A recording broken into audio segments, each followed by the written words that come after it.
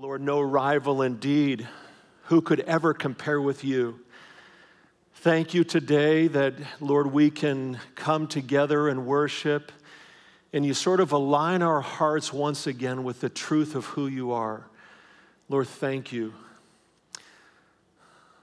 Father, we pray today for those serving in our military forces around the world. We also pray, Lord, for other brothers and sisters who are serving you, like Pastor Joseph last week. What a gift to hear his testimony. And they're in places where they face persecution and insecurity. And Lord, we pray that you would be their confidence, that you would comfort those who suffer just simply because of their faith in you.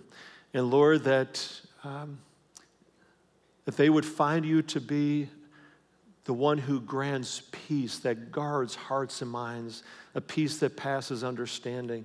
And Lord, for each one here and those engaging online in various places, Lord, we pray that you would be our peace, that in the midst of whatever we face, Lord, that we could say, but Jesus, but Jesus. So Lord, encourage us in that vein as we look into your word. We bless you in your name. And everyone said, amen, amen. So good to worship with you, each of our campuses. Someone asked me this week, earlier in the week, they said, hey, PJ, how do you deal with the disappointments in life? I didn't know if they were talking about my fantasy football team, or maybe on a more serious level, election results from Tuesday, or strife in the Middle East or in Ukraine, or maybe for some people that I love and care about who are dealing with, health issues. I wonder, how would you respond to that question? How do you deal with the disappointments that come your way? How do you process things that cause anxiety? You just go, this is part of the brokenness of this life. Might be really personal for you. It may not be something happening out in the world, but it could be your health or the health of someone you really love. It could be that you didn't get the job or the promotion that you really thought, like, wow, I thought I had really a shot at that. Or maybe it's the absence of a relationship that you've been praying for and you just, the right person doesn't seem to serve. All kinds of different things that can cause this disappointment. How do you deal with the disappointments of life? The reality is that we can't prepare for disappointment. At least we can't prepare for specific disappointments because we don't know what's going to come. We don't know what's in the year ahead, but there is something that we can do, and it's this. You can prepare yourself. Let me say it this way. You can build a foundation for your life that even if you don't know what's ahead, what disappointments are lurking around the corner, that you can know that whatever happens, that you say, but I know that I have a foundation that can't be shaken. You can know what kind of person you're going to be by God's grace when you arrive at the disappointment. Here's the essential point. We learn to reframe our anxieties. We reframe, in other words, our disappointments. We see them in the light of a bigger picture. And a picture we're going to be reminded of in our message today. Here's how one of my favorite authors, Tim Keller, puts it. In fact, he said this just not long before he died of cancer a few months ago. Tim said this. He said, if Jesus Christ was actually raised from the dead, if he really got up, walked out, was seen by hundreds of people, talked to them, if he was raised from the dead, then you know what? Everything is going to be all right. Would you say that with me? Everything is going to be all right. Whatever you're worried about right now, whatever you're afraid of, everything is actually going to be okay. How do I deal with disappointment? I reframe it in light of the fact that Jesus Christ is alive today. And nobody can defeat him. And he's going to win the ultimate victory in the end.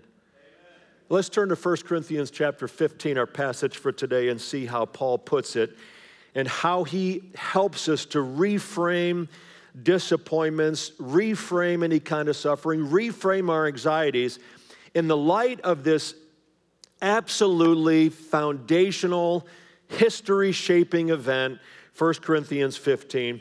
By the way, sermon notes available as you walked in. Those of you engaging online, you can find them at our homepage.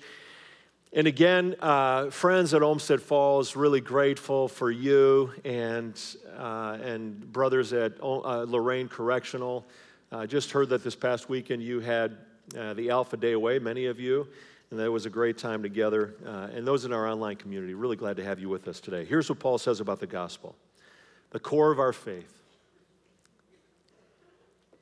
Verse 1. Now, brothers and sisters, I want to remind you of the gospel I preached to you. Gospel meaning good news. This is the good news I preached to you, which you have received and on which you have taken your stand. Like this is the basis for you to stand, not to pout, not to collapse. By this gospel you are saved if you hold firmly to the word I preached to you. Otherwise you have believed in vain. For what I received, I passed on to you as of first importance, that Christ died for our sins according to the Scriptures, that he was buried, that he was raised on the third day according to the Scriptures, and that he appeared to Cephas and then to the 12. After that, he appeared to more than 500 of the brothers and sisters at the same time, most of whom are still living, though some have fallen asleep, that is, they've died. Then he appeared to James, then to all the apostles, and last of all, he appeared to me also, as to one abnormally born. Friends, it's because of what Paul writes of here, the day on which the greatest event ever occurred, and the reason that the church in the first century and ever since almost every sector of the Christian church now worships on Sunday instead of Saturday is because Sunday is the day we celebrate something shook the world, and it's the resurrection of Jesus Christ. In the next few minutes, I want to highlight 6 realities of the resurrection that take it from being as not just some kind of theological, this is how we deal with disappointments, with anxiety, with death, with suffering. All of the brokenness of this world are met in what Jesus did when that stone was rolled away. Here's number 1. Jesus' resurrection is the intellectual basis for the Christian faith. Paul starts off verse 1 and he says, this is the gospel you received and on which you have taken your stand. We stand on that. That's what he says. Whatever doubts or questions we may have, and we all have doubts, and I have questions, right? It comes back to this. Did Jesus actually come back to life? If he did, it changes everything. And if he didn't, then what we're doing today is pointless. Here's the corollary of that, by the way. Anyone who does not believe has to come to grips with the evidence of Jesus coming back from death. You can't ignore this one. You can't ignore it either way. Whether it did or didn't happen, it changes everything. Because if a person actually comes back from death, you have to reckon with who that person is. You have to pay attention to what they say, right? If you had someone in the workplace who you went to their funeral, they died, and next week they show back up at work, you'd go, wow, there's something about you, right? The resurrection is a game changer. Listen to how Paul continues, what he says about our faith if this actually did not happen. Verse 13. I'm going to read the New Living Translation for this section. He says this, verse 13. For if there is no resurrection, and listen to the words that he uses about even our gathering today, if this didn't happen. If there's no resurrection of the dead, then Christ has not been raised either. And if Christ has not been raised, then all of our preaching is useless, and your faith is useless. And we apostles would all be lying about God, for we have said that God raised Christ from the grave. And that can't be true if there's no resurrection of the dead. And if there's no resurrection of the dead, then Christ has not been raised. And if Christ has not been raised, then your faith is what? Useless, and you are still guilty of your sins. In that case, all who have died believing in Christ are lost. And if our hope in Christ is only for this life, we are more to be pitied than anyone in the world. But in fact, Christ has been raised from the dead. He is the first of a great harvest of all who have died. What's Paul's point? The resurrection of Jesus is everything. Everything. If he really came back to life, you can't ignore him. And if Jesus didn't come out alive from a Jerusalem cemetery, our gathering here today, those of you, this is a waste of our time, right? Not only that, our faith is useless. It's a joke, Paul says. Christianity would just be a sad hoax. So facts matter. Approaching this on an intellectual basis matters. You'll see the evidence in your notes. There have been books written on this. I've just summarized a few that have been important in the history of the church. For starters, there's an empty tomb. If Jesus' enemies had wanted to put a stop to this movement of Christ's followers in the resurrection account, they could have just said, okay, here's the body, right? They never did that. Josephus and other historians, secular historians, would have written about that. Not only that, there were hundreds of eyewitnesses who saw Jesus after he came back from death. Verse 5 says this, he was seen by Peter, and then by the 12 after that, he was seen by more than 500 of his followers at one time, most of whom are still alive. What is Paul saying? Paul's writing like 25 years after the fact. He's saying, most of these people are still alive. And so, just as Paul implies, so they could have gone to the witnesses and said, hey, did you actually see Jesus alive after his crucifixion? And over 500 people would have said, absolutely, with my own eyes, and it was amazing. Like I didn't believe it at first, and then I saw him, and I touched him, There's also the number of transformed disciples who became Christian martyrs. It's fair to ask, would they have really, you think of Pastor Joseph last week, and a bomb is put on the bottom of his car, it explodes, he almost loses his life, he thinks he's lost his sight.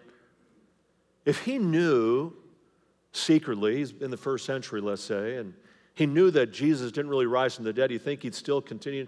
He'd go, you know what, I'm not taking that kind of risk of my faith, right?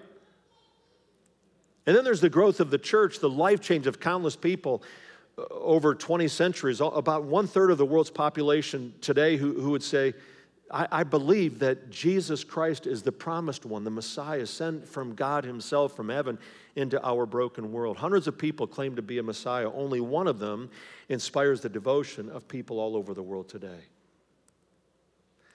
It's key to examine the evidence. It's okay to say, I need to wrestle with this and check. For those who follow Jesus, the resurrection is the intellectual basis. It's not just like, I believe in spite of the evidence against. No, I believe because of the evidence. Friends, listen to this. If it did not happen, we're fools for believing it. And if it did happen, we're fools for ignoring it. Let me just say one more time. If it did not happen, we're fools for believing it. And if it did happen, we'd be fools to ignore it. If it's true, it has to become personal. You put your trust in Jesus and you invite him into your life. You say, Jesus, if you rose from the dead, you are King of kings and Lord of lords, and you are worthy of my life, my praise.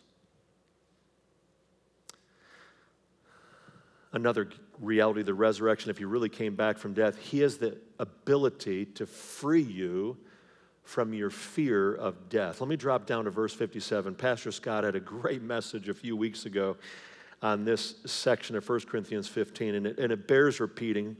Verse 57, Paul says, death has been what? Swallowed up. I like that. Swallowed up in victory. Where, O death, is your victory? Where, O death, is your sting? And he goes on, thanks be to God, he gives us the victory through our Lord Jesus Christ.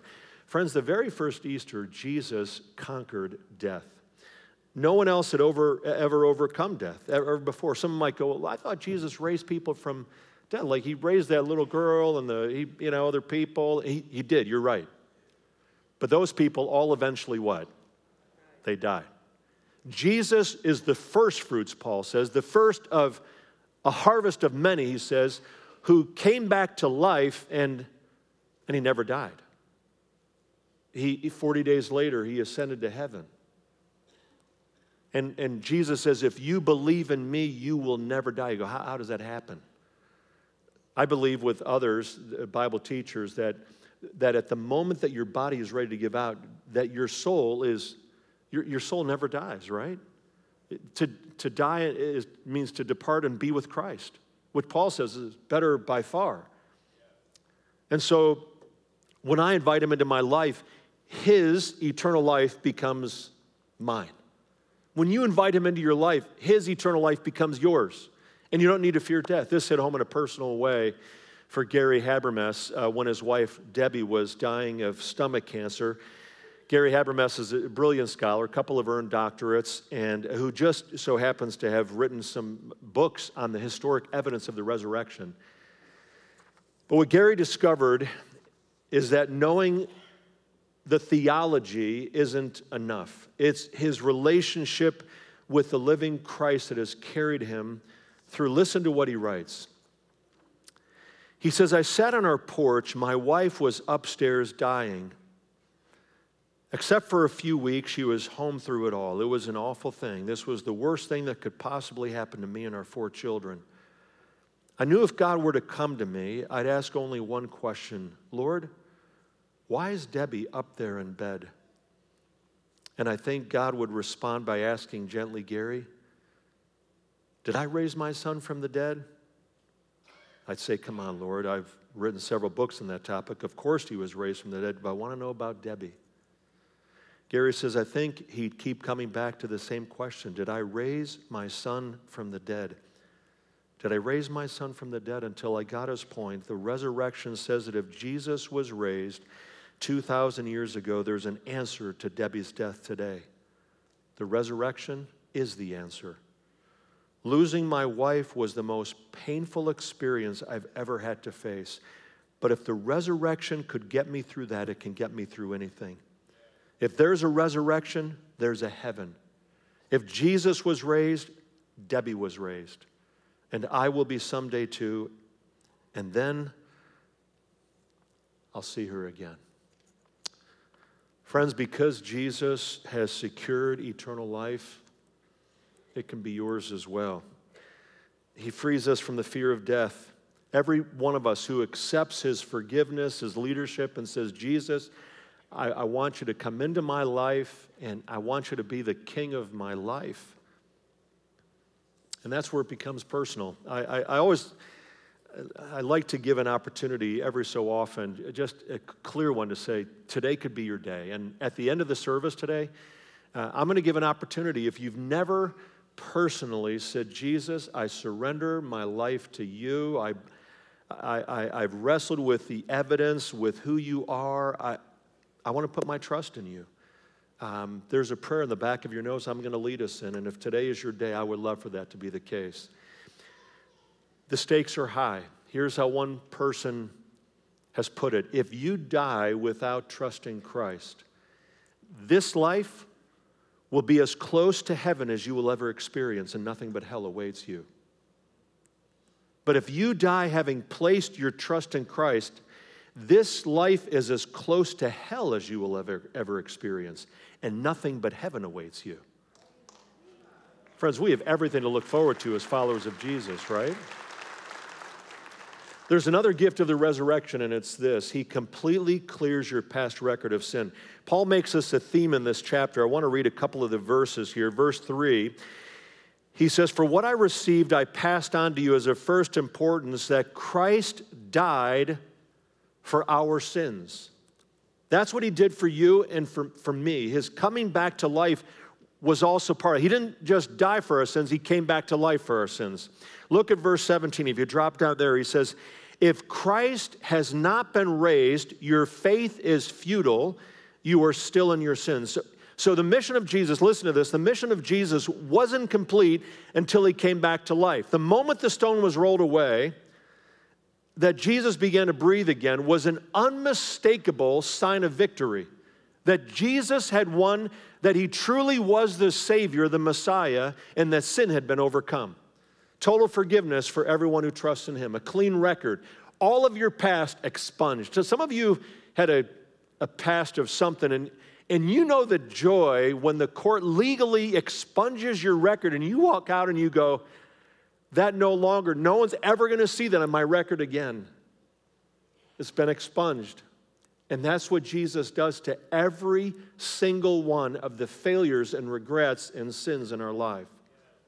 Here's the way Peter put it in 1 Peter chapter 2. Jesus personally carried our sins in his body on the cross. He did that for you. He did it for me. Which brings us to another way Jesus wants to work in our lives today, a reality made possible by the resurrection, and it's this. If you're keeping track of this, is number 4. He is always with you, giving you his power for living. Paul implies this here in 1 Corinthians 15, that he rose again. He's not dead. You can know him. You can experience him in your life. This sort of boggles my mind. I mean, it's an absolute miracle, I think, that here I am, this little speck of a person on a little speck of a planet in a corner of the universe, and that God himself, having come in the person of Jesus, he says to me, surely I will be with you, what? Always. When you trust him, it's his promise to you. He says, I'll never leave you or forsake you. The Bible puts it this way in Romans chapter 8, that when you put your trust in Jesus, the Spirit of him who raised Jesus from the dead is living in you. Which means you're never alone. He lives in you. His activity did not stop when he rose again and then ascended to heaven. He cares for you personally. It's amazing, isn't it?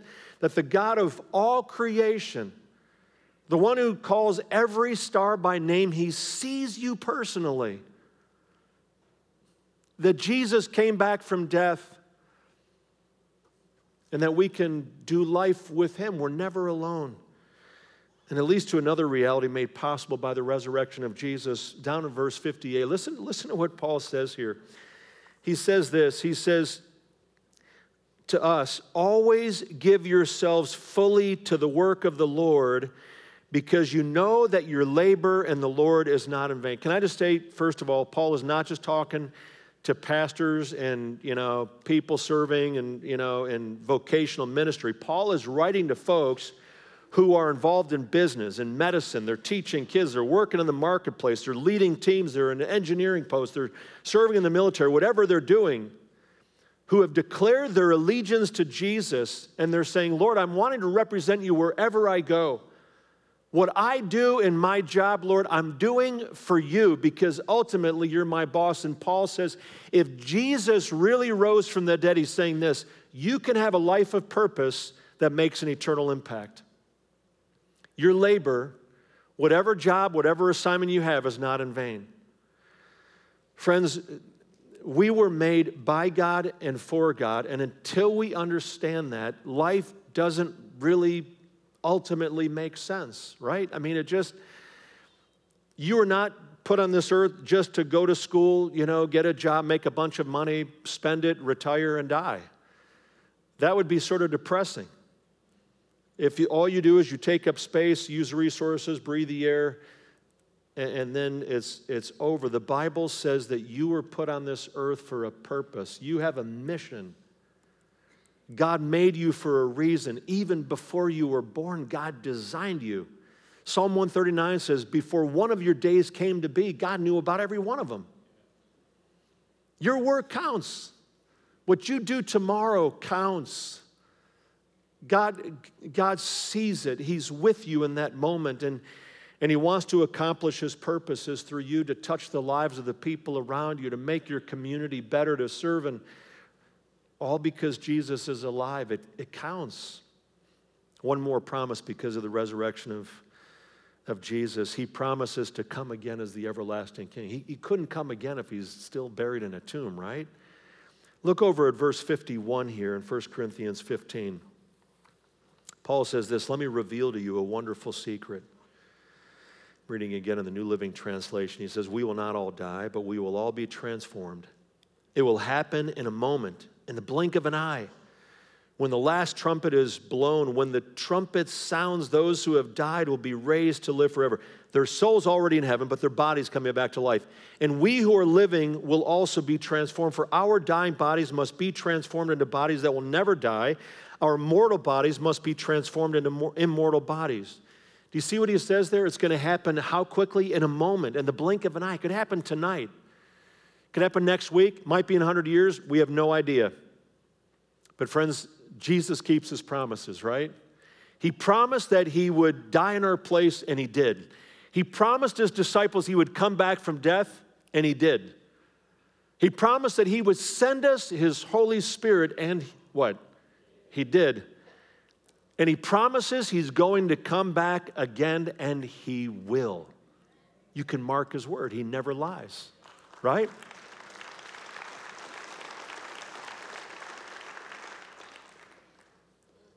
Back in that Jerusalem cemetery, death lost. The brokenness of this world will not last forever. Jesus won, and he lives forever. And if your life and my life are attached to his, we will live forever as well. So let me come back to our original question. How do you deal with disappointment? How do you deal with the brokenness of life? How do you face anxieties about the future? You can't prepare for specific disappointments because you don't know what they're going to be. But you can prepare your heart. You can know you have a foundation.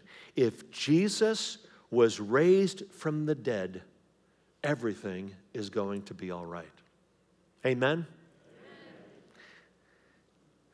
And friends, if we don't accept that,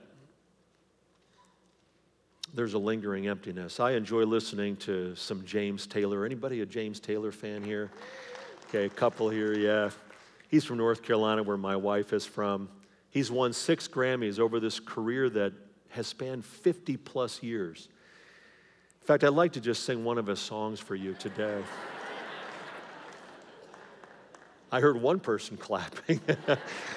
I want to inflict, there was someone at Olmsted Falls too. I want to inflict that kind of pain on you. But several years ago, when he won Pop Album of the Year, I was sort of curious to hear what he had come out with, some of his new stuff. And you know what? It was sort of a downer. It was like depressing. I was like, wow, this is not like, I'll be there, just call out my name and all the rest. And there was sort of this sense of hopelessness. And I was reading an interview with James Taylor in Rolling Stone magazine, and it helped me to understand. Here's what James Taylor said. He said, "These songs were spirituals for agnostics. I was trying to make sense of life without God." No wonder it was hopeless. Because how do you make sense of life without God? If there is no God, if you're just a random accident of nature, then life doesn't really matter. You're not really, it's all like you're just here for a while and then you're gone, and that's the end of the story, right? Thankfully, the scriptures give us the fuller picture.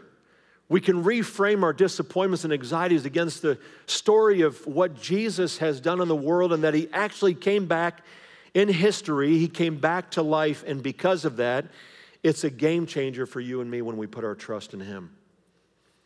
Here's the question: have you done that?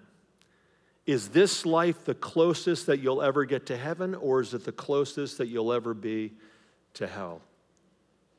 It all depends if you've surrendered your life to Jesus. I said a little bit ago, I wanted to give an opportunity to do that. Many times, we're going to have a bunch of baptisms next week at our campuses, and often people say, it was during a service.